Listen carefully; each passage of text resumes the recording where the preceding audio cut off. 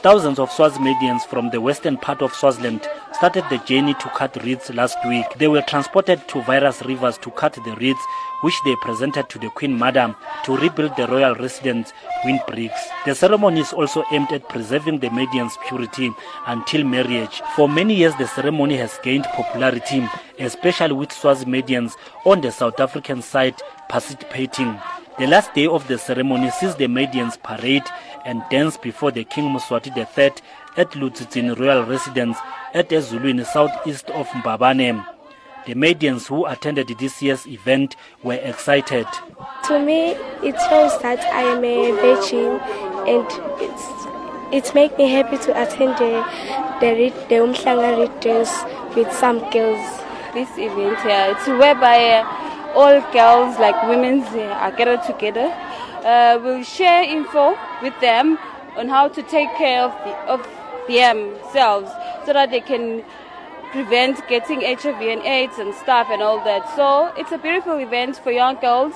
This year, King Moswati III was playing host to other heads of state attending the SADC summit in Swaziland.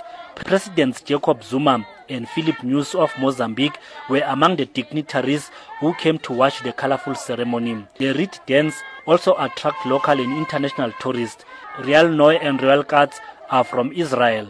It's a very special event. I think things that are traditionally African don't happen this size, especially with a king here. It's very exciting. We are here for the first time. It's so fascinating to see all the people, the religious, the culture, all of this.